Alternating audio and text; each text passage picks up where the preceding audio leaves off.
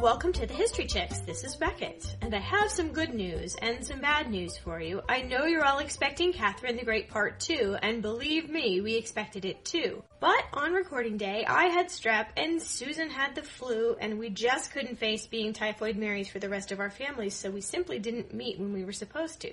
So I was casting around for a solution for what to give you today, and I thought of a conversation that I had with Carol Wallace last year. She wrote the book To Marry an English Lord that inspired Julian Fellows to create Downton Abbey, and incidentally inspired us to start this very podcast. It's all about the American heiresses in the Gilded Age who married into the British aristocracy, like Lady Grantham did on Downton Abbey. We started out by talking about a certain episode of Downton Abbey, Season 5, Episode 3, in which Lord Grantham is being a condescending pill to his wife Cora and drives her into the orbit of the art expert, which I think you can still watch at pbs.org, maybe for a small fee. Anyway, I put a link to a recap in the show notes if you need to refresh your memory. But that's not all we talked about. So here's my conversation with Carol Wallace, author of To Marry an English Lord, which is my favorite book of all time, Gilded Age expert, and one of my heroes, actually. Thanks to her for talking to me, and thanks to you for your patience. We hope to have Catherine Part 2 up for you just as soon as we can. And without further ado, on with the show. So, Carol, can we please talk about the Cora background thing? I just watched the last episode. Did you watch Downton? Are you watching? I have to confess, Beckett, I missed last Sunday. So I read a recap on the web, but I don't know exactly what happened. So why don't you fill me in? There's no spoilers here. It's something we actually knew, but she did reveal she's walking and talking with the man who admires her, who weirdly played a servant in Gosford Park. So I'm having a hard time reconciling him as a nobleman right now. So she just basically mentioned she's from Cincinnati, which I actually didn't know. I can't believe, so this is what I missed, is all of Cora suddenly spills her backstory and I'm not there? I'm sorry. Well, her basic premise is, well, the money was new and I was pretty. Serious, Beckett? This is actually what was in last Sunday? I could shoot myself, but anyway, okay. It's just fine. A walk and talk. I think it's because Robert is being a poo head. And, he's really dismissing anything she ever says. And here's a man who wants to hear everything she has to say. And I think it's leaking out. Yeah, that makes sense. I think, to be fair, I do think Robert's kind of under the gun. Being Robert Grantham in 1920 is not a whole barrel of laughs. Plus, hasn't he put on weight? I don't know, but he has a girlfriend named Isis. I've noticed that. Yes, clearly. And in fact, this book, To Marry an English Lord, I'm doing a lot of lectures and stuff on this right now because it's Downton season. And one of the laugh lines in my lecture is when I talk about how English aristocrats were nicer to their dogs than they were to their wives. And of course, when I say that, I'm seeing Isis's rear end, wagging away as we open Downton Abbey. So absolutely true. Absolutely true. She also, of course, we kind of knew this, but she mentioned that her father was Jewish. Oh, wait. Oh, wow. Now, that's interesting because a friend of mine was asking me about that, and it's a question that has come up before among my friends who are Jewish. They always want to know how realistic it really was for English aristocrats to have known, let alone married, Jewish girls. And my answer is always, it's pretty unusual. So it's interesting to me to hear that Cora finally talks about that on the show. And weirdly, okay, so Julian Fellows flat out has said that he based, I think his name's Isidore Levinson. We haven't seen him. Papa may, in fact, be not alive. I can't remember, but on Mary Leiter's father, who was a Lutheran, right? Yeah, no, he wasn't Jewish, but there is some, if I remember correctly, there's some idea that a number of the German immigrants to the United States in the 1840s and 50s may have converted when they got here, in part because they could not find religious congregations that suited them once they got to the United States. So, to go from the shul to the Protestant church just was a matter of pragmatic choice at the time. So that's a possibility. Interesting, though, that came out. And I have always wondered, because Mary Leiter's father, Levi, that is such a Jewish name. So Levi Ziegler. Oh, I didn't even know that. Oh, my gosh. His middle name is Ziegler. So Levi Ziegler Leiter. Huh. So There it is. I just found a website where this guy has listed, it's only 30 different current male, I must say, mostly, members of the nobility, and I quote, that have Jewish ancestry. So it's not that common. Wow. Yeah, it is pretty unusual. And there was a lot of anti-Semitism sort of built into the English aristocracy, and probably still is for that matter. Ooh, and I wonder, that's speculation that happens in Gosford Park, where that kind of led to England's delay in World War II. Oh, interesting. In the 30s, or their delay in interfering or messing with it in any way. So I don't know. That's speculation too. So I was reading that the greatest gift of the American heiresses, should I say, was ridiculous self-esteem. But Cora, I wish you'd seen this episode. She obviously didn't have that, because she said, my mother wanted this, and, she shipped me off here, and I was looking around, and everyone else knew what to do, and I kind of felt weird and out of place, and, maybe it was her mother, all crazy. She didn't have the self-esteem, but I don't think she was ever really allowed to have self-esteem. Oh, that's so interesting. And of course, as we've seen Shirley MacLaine, she's such a dominating, just one of those loud, bumptious American women in a way. And Cora has always seemed like a much more kind of downplayed, much more refined version of womanhood than her mom did. Interesting that she talks about not really being confident. And I think you have a point about the ridiculous self-esteem. But again, there are exceptions to that. If you look at, say, Jenny Jerome, then yes, totally a woman who is ready to take the world on any terms. But I think there are other women, if we look at those American heiresses. I mean, Consuelo Vanderbilt might be a better example of the woman who's kind of pushed into this match by a mother. And in fact, if you look at Alva Vanderbilt, have you ever seen any of those later pictures of Alva Vanderbilt where she's a suffragette? Oh. And she's wearing, honestly, now that I think about it, all those spiky feathers in Shirley MacLaine's hats? Yeah. Alva's, it's what the style was, but also Alva Vanderbilt is photographed wearing a couple of those. So maybe that's kind of what Fellows was thinking when he invented the Shirley MacLaine character, is that kind of really domineering woman who knows exactly what she wants for her daughter, and her daughter doesn't get to have any say in the matter at all. I wish they had talked more about the meeting, and maybe that's coming in the future. My kingdom for a prequel, kind of. She referred earlier, laid it out, it might have even been season 1, that there was no love on his part. And yes. The fact that she said that made me think, well, maybe she fell in love with him, and it was monetary on his behalf. Oh, I think you're absolutely right. And that would match very closely with the Mary Leiter George Curzon matchup, where George married Mary for her money and then later grew to love her very much, whereas she was madly in love with him right from the get-go. And I always thought, because Robert, and particularly in the early episodes, Robert and Cora seemed so nice together, right? They seemed happy. And it's just now, as things are getting harder for him, he's not standing up to the pressure very well. Well, maybe he hasn't had to deal with any adversity ever before. Could be. There's something kind of babyish about him right now, don't you think? Sort of like a little boy who's not getting what he wants out of life. Well, even the stupid cricket pitch. Like, he's not letting people put up a war memorial on his cricket pitch. Yeah, exactly. Robert is not in too many people's favorite books right now. It kind of surprised Violet hasn't given him a talking to. Isn't that her job? I just love her, by the way. She's my favorite. So oh, yeah. Oh, absolutely. Don't you think that Julian Fellows probably really loves writing those zinger lines for her? I do, and I think the fact that she has a Russian prince on a string here... I'm excited about that part, yeah. And he looks great, too, with the, sort of the long hair and the kind of the sad eyes and, There was literally, Carol, when it got really cold here, a man, I live in kind of a old section of town, and there was a man with that hair walking in a full-length fur coat with, like, spurs on down the street in the snow, and he was like, his fur coat was swish, clink, swish, clink. And when I saw that guy, that Russian prince, my husband and I looked at each other and we're like, oh, it's that guy from the street. That's who that was. It's like, oh, he just left his horse back a few blocks or something. And now he's going to write angry poetry and drink chinar and absinthe at me or whatever. So why do you think, okay, so we talked about the fact that we think there was love on most of the heiresses' side. Now, Jenny Jerome is a separate thing. Super Love 2000. Are you back? I am back. I lost you for a little while. Yeah, what was that? I don't know. All of a sudden I got a message that said, danger, Skype has lost this call. Well, that's all right. We were shifting from the guy with the fur and the spurs to the next thing. Well, I wanted to go back a little bit. Like, we talked about that it was love for the heiresses, probably, or at least glamour, if not love. I don't know.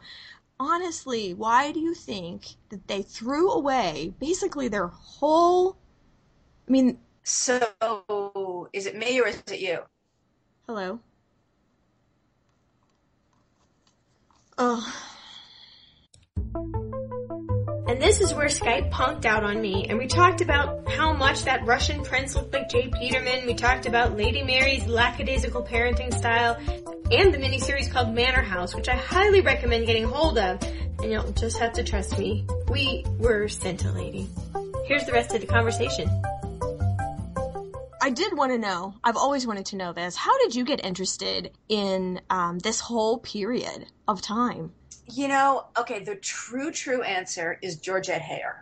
Have you ever read any Georgette Heyer novels, Beckett? No, I thought she was more Regency. She is, but that was that was my gateway drug. And I was about 12. Oh. And I just, that was it. And that got me hooked on the 19th century in general. And then I just kind of scooted a little bit along the chronological ladder until, I don't know, somehow the latter half of the 19th century is really, in a way, because it's enough like our time so that you can kind of tiptoe backward and feel as if you might be able to understand what was going on emotionally. Mm-hmm. But it's also incredibly exotic. And partly, I think, it seems to me, and I know this is inaccurate and sentimental, but I do appreciate the sense of social structure of the era. You got to remember, I grew up in the 60s and 70s when people were like, oh my God, your parents go off to an ashram and, you're sitting at home eating Cheerios at the age of 12 and it's just not fun. Right. So in a way, the Victorian era always looked safe to me. And that's part of the reason I liked it. I had said the other day to somebody and they were kind of shocked. And I said, I sometimes, only some days, want that pedestal back. Kind of horrible of me to say, but I think what I meant was what you said. Like, sometimes it would be nice to know what was expected of me and then not have to wonder. Yes, I agree with you absolutely about that. And sometimes, again, it's, you don't want to say this to everybody. So here we are, saying it to everyone. Exactly. But, limits can be constructive. People say that about child rearing, too. Yeah, funny thing about that, isn't it? Yeah, exactly. So, obviously there's a lot of leeway, but, I'm not saying I want a corset, but, Oh, I don't know about that. Oh, well, actually, yes, there have certainly been times when, sometimes I do look at those women and think, yeah, my clothes would fit better if I were wearing whalebone. But then I wouldn't be able to move. So I guess that's the drawback. Our looking back nostalgically is probably a cheap shot. I think nostalgia generally is a cheap shot, but nevertheless, there it is. What do you get asked the most, do you think? People always wonder what the actual inspiration was for To Marry an English Lord, and I always say Edith Wharton and Henry James, and then they look blank. But that is actually true. So that's a big question. We once did an Age of Innocence minicast where we kind of went through everything. Oh, I love that so much. Now, I don't love, and I've said this before, this should come as a surprise to no one, I do not love the casting of Winona Ryder. No, but at the end, that final scene, when she reels him back in, I kind of think that's redemptive of the casting. And can we just, Daniel J. Lewis. Is that perfection? It's perfection. Come on. It is. He plays repressed and tortured. Oh, my God. And that scene where he starts to peel the glove down Michelle Pfeiffer's wrist. Oh, my goodness. See, sometimes more clothes is better. Well, yeah, that's true. Yes. A little mystery. Little mystery, never heard. Maybe that's the secret to the whole thing. Can we talk about the clothes for a second? Absolutely. I am really tired of the 1920s. I want these girls to have clothes with shapes in them. Well, I just had to get that off my chest. Well, I was noticing, and I'm kind of a fan of the 20s, full disclosure here, despite my hourglass, situation. I got married in a beaded short 1920s dress. Ooh, wonderful. Great. That weighs a heck of a lot. I bet. But you are correct. I was noticing the other day when I was watching, it was a servant, and I couldn't tell you which servant, but I'm like, the booty does not look flattering in this dress. It is like a sack. There's somebody wandering around those halls. Maybe it's Miss Baxter. Someone's got like that, that loose waistband that sits right on top of your hips, and there is no kind of clothing that's less flattering than that. I know. Even Rose, pulls it off better than anyone, but... Yeah. But it's challenging. Now, Rose, I want her to go away. Is she going to go away? She's so annoying. She drives me. She reminds me of, remember when Brady Bunch was popular, and then all of a sudden didn't they add, like, Cousin Oliver or something? Like, the little kid grows up, or, dies in childbirth. Right. Sybil. And then they have to bring on a younger, distant relative to fill the cute kid spot, kind of. Yeah, maybe that's, yeah. And also, I think they kind of had to have somebody pushing the limits in a way that is actually quite appropriate for the 1920s. It's just, she kind of thinks she's so cool, it drives me insane. She's kind of smug. But there you have it. She is pretty. I'll give her that. She's funny, though, about the radio, because I remember my country grandma was that exact same Robert recalcitrance to embrace the modern technology. And she used to say, like, letter writing's not good enough anymore. You can't just catch a passing boy and hand him a note anymore. Like, why do we all have to have these phones in our house and be reachable all the time? Why? Because, oh well, that horse is out of the barn. I think that's all that I really have to talk about, unless you want to talk about Newport. I'm all about it. Yeah, you have a question? Well, I don't know if it's so much a question, but it's I believe it's the Elms that has a behind the scenes, what do they call it? Back of house tour, I think, and you have to book it. You can't just show up. I mean, those tickets will be gone. And they take you first downstairs and you see the kitchens and you see the coal tunnel. There's guys that did nothing all summer, and it's just summer, that take trucks of coal up and down that tunnel all day. And that's their whole job. This brings up something that strikes me over and over again, particularly in a place like Newport or any of these, these English country houses. It was not last spring, but the spring before, I went on a Smithsonian Travels tour of Edwardian country houses as a kind of, I forget what, docent kind of person.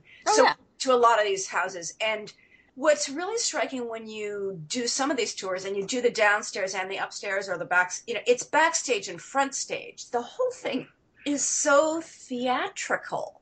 Mm-hmm. And obviously that's happening in Newport as well because, God forbid anybody should see coal tunnel. Nobody is supposed to see that coal comes and goes. It's all like front of the house. You just see the pretty part, and all of the effort that goes on to make this pretty stuff happen must be invisible.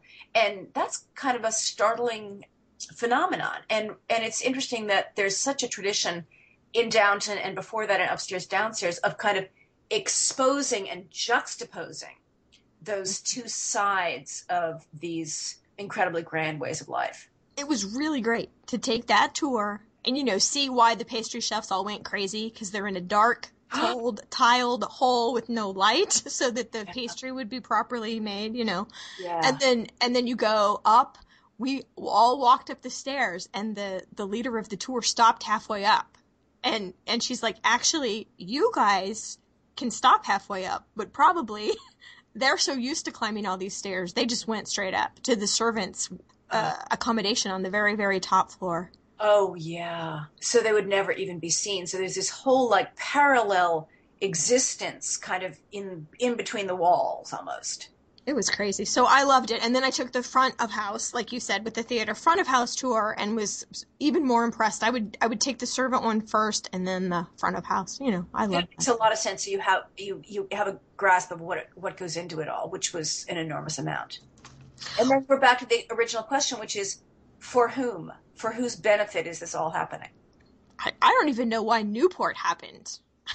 Except that if they left, they would lose their place in society. You taught me that in To Marry an English Lord. Yeah, yeah. So you had to decamp en masse, or you might risk losing your place on the ladder. Yeah, that's true. And that's a very specifically American thing. It didn't happen like that at all in England, where your title persists anyway. So that's like a handbag on the seat. Let's just say a coronet on the seat then. Okay. So you put your coronet on the seat and held your place until you got back from, shooting the partridges or whatever in the country. Yeah, exactly. Or the Grand Tour, or whatever it was. Good. Great. Well, is there anything that you would like to advise besides the marvelous, epic inspiration for the podcast To Marry an English Lord offered by yourself? Is there any other reading material or website or anything you'd like to encourage people to go out and explore for themselves? What a great question. Well, of course, everybody should read Edith Wharton's The Age of Innocence because it's a tremendous inside view on all of this. There are also some really good biographies. I am partial to Consuelo Vanderbilt's The Glitter and the Gold, which is her memoir of her time as the Duchess of Marlborough. She's kind of whiny, but boy, it's a great inside look. And let's see, I'm looking at my bookshelf now. A really heavy-duty book, but a really interesting one is called The Decline and Fall of the English Aristocracy. That's for people who want a book that's going to last them about a year and a half. And, there's a really nice biography of Mary Leiter Curzon by Nigel Nicholson, and I bet that might be available pretty readily online by now. It's really good too. So if somebody would like to follow you, follow your movements, get in touch, see what you're up to, where shall they go? The best bet is you can check in at my website, which is carolwallacebooks.com. On Facebook, I maintain a page for To Marry an English Lord, and those are probably the two best ways. I do have a Twitter account, which is Carol_Wallace, but I don't tweet that often. Pinterest as well. Oh, and your Pinterest is Carol Wallace? It is, yes. And there's a nice board for To Marry an English Lord. My favorite book of all time, people. You know this about me. Thank you, Beckett. It was great to chat. I really enjoyed this, and I'll really look forward to hearing it when it comes up. Thank you for being on the show, and we're so excited to have you, and I will talk to you again soon. Okay, great, Beckett. Thanks so much. It was a lot of fun. You can actually get hold of an audio version of To Marry an English Lord for free by following the link to audible.com on our website, thehistorychicks.com, and signing up for their free trial. It will help us a lot, and you can listen to my favorite book. If you'd like to learn more about the heiresses we mentioned today, Consuelo Vanderbilt and Mary Leiter, I've put a link to our Gilded Age Heiresses episode from way back in 2011 in the show notes so you can go have a listen. Jenny Jerome, Winston Churchill's American mother, is there too, though she has her very own episode. Thanks so much for taking this detour with me today, and we'll be back to our regular plan very soon. Bye!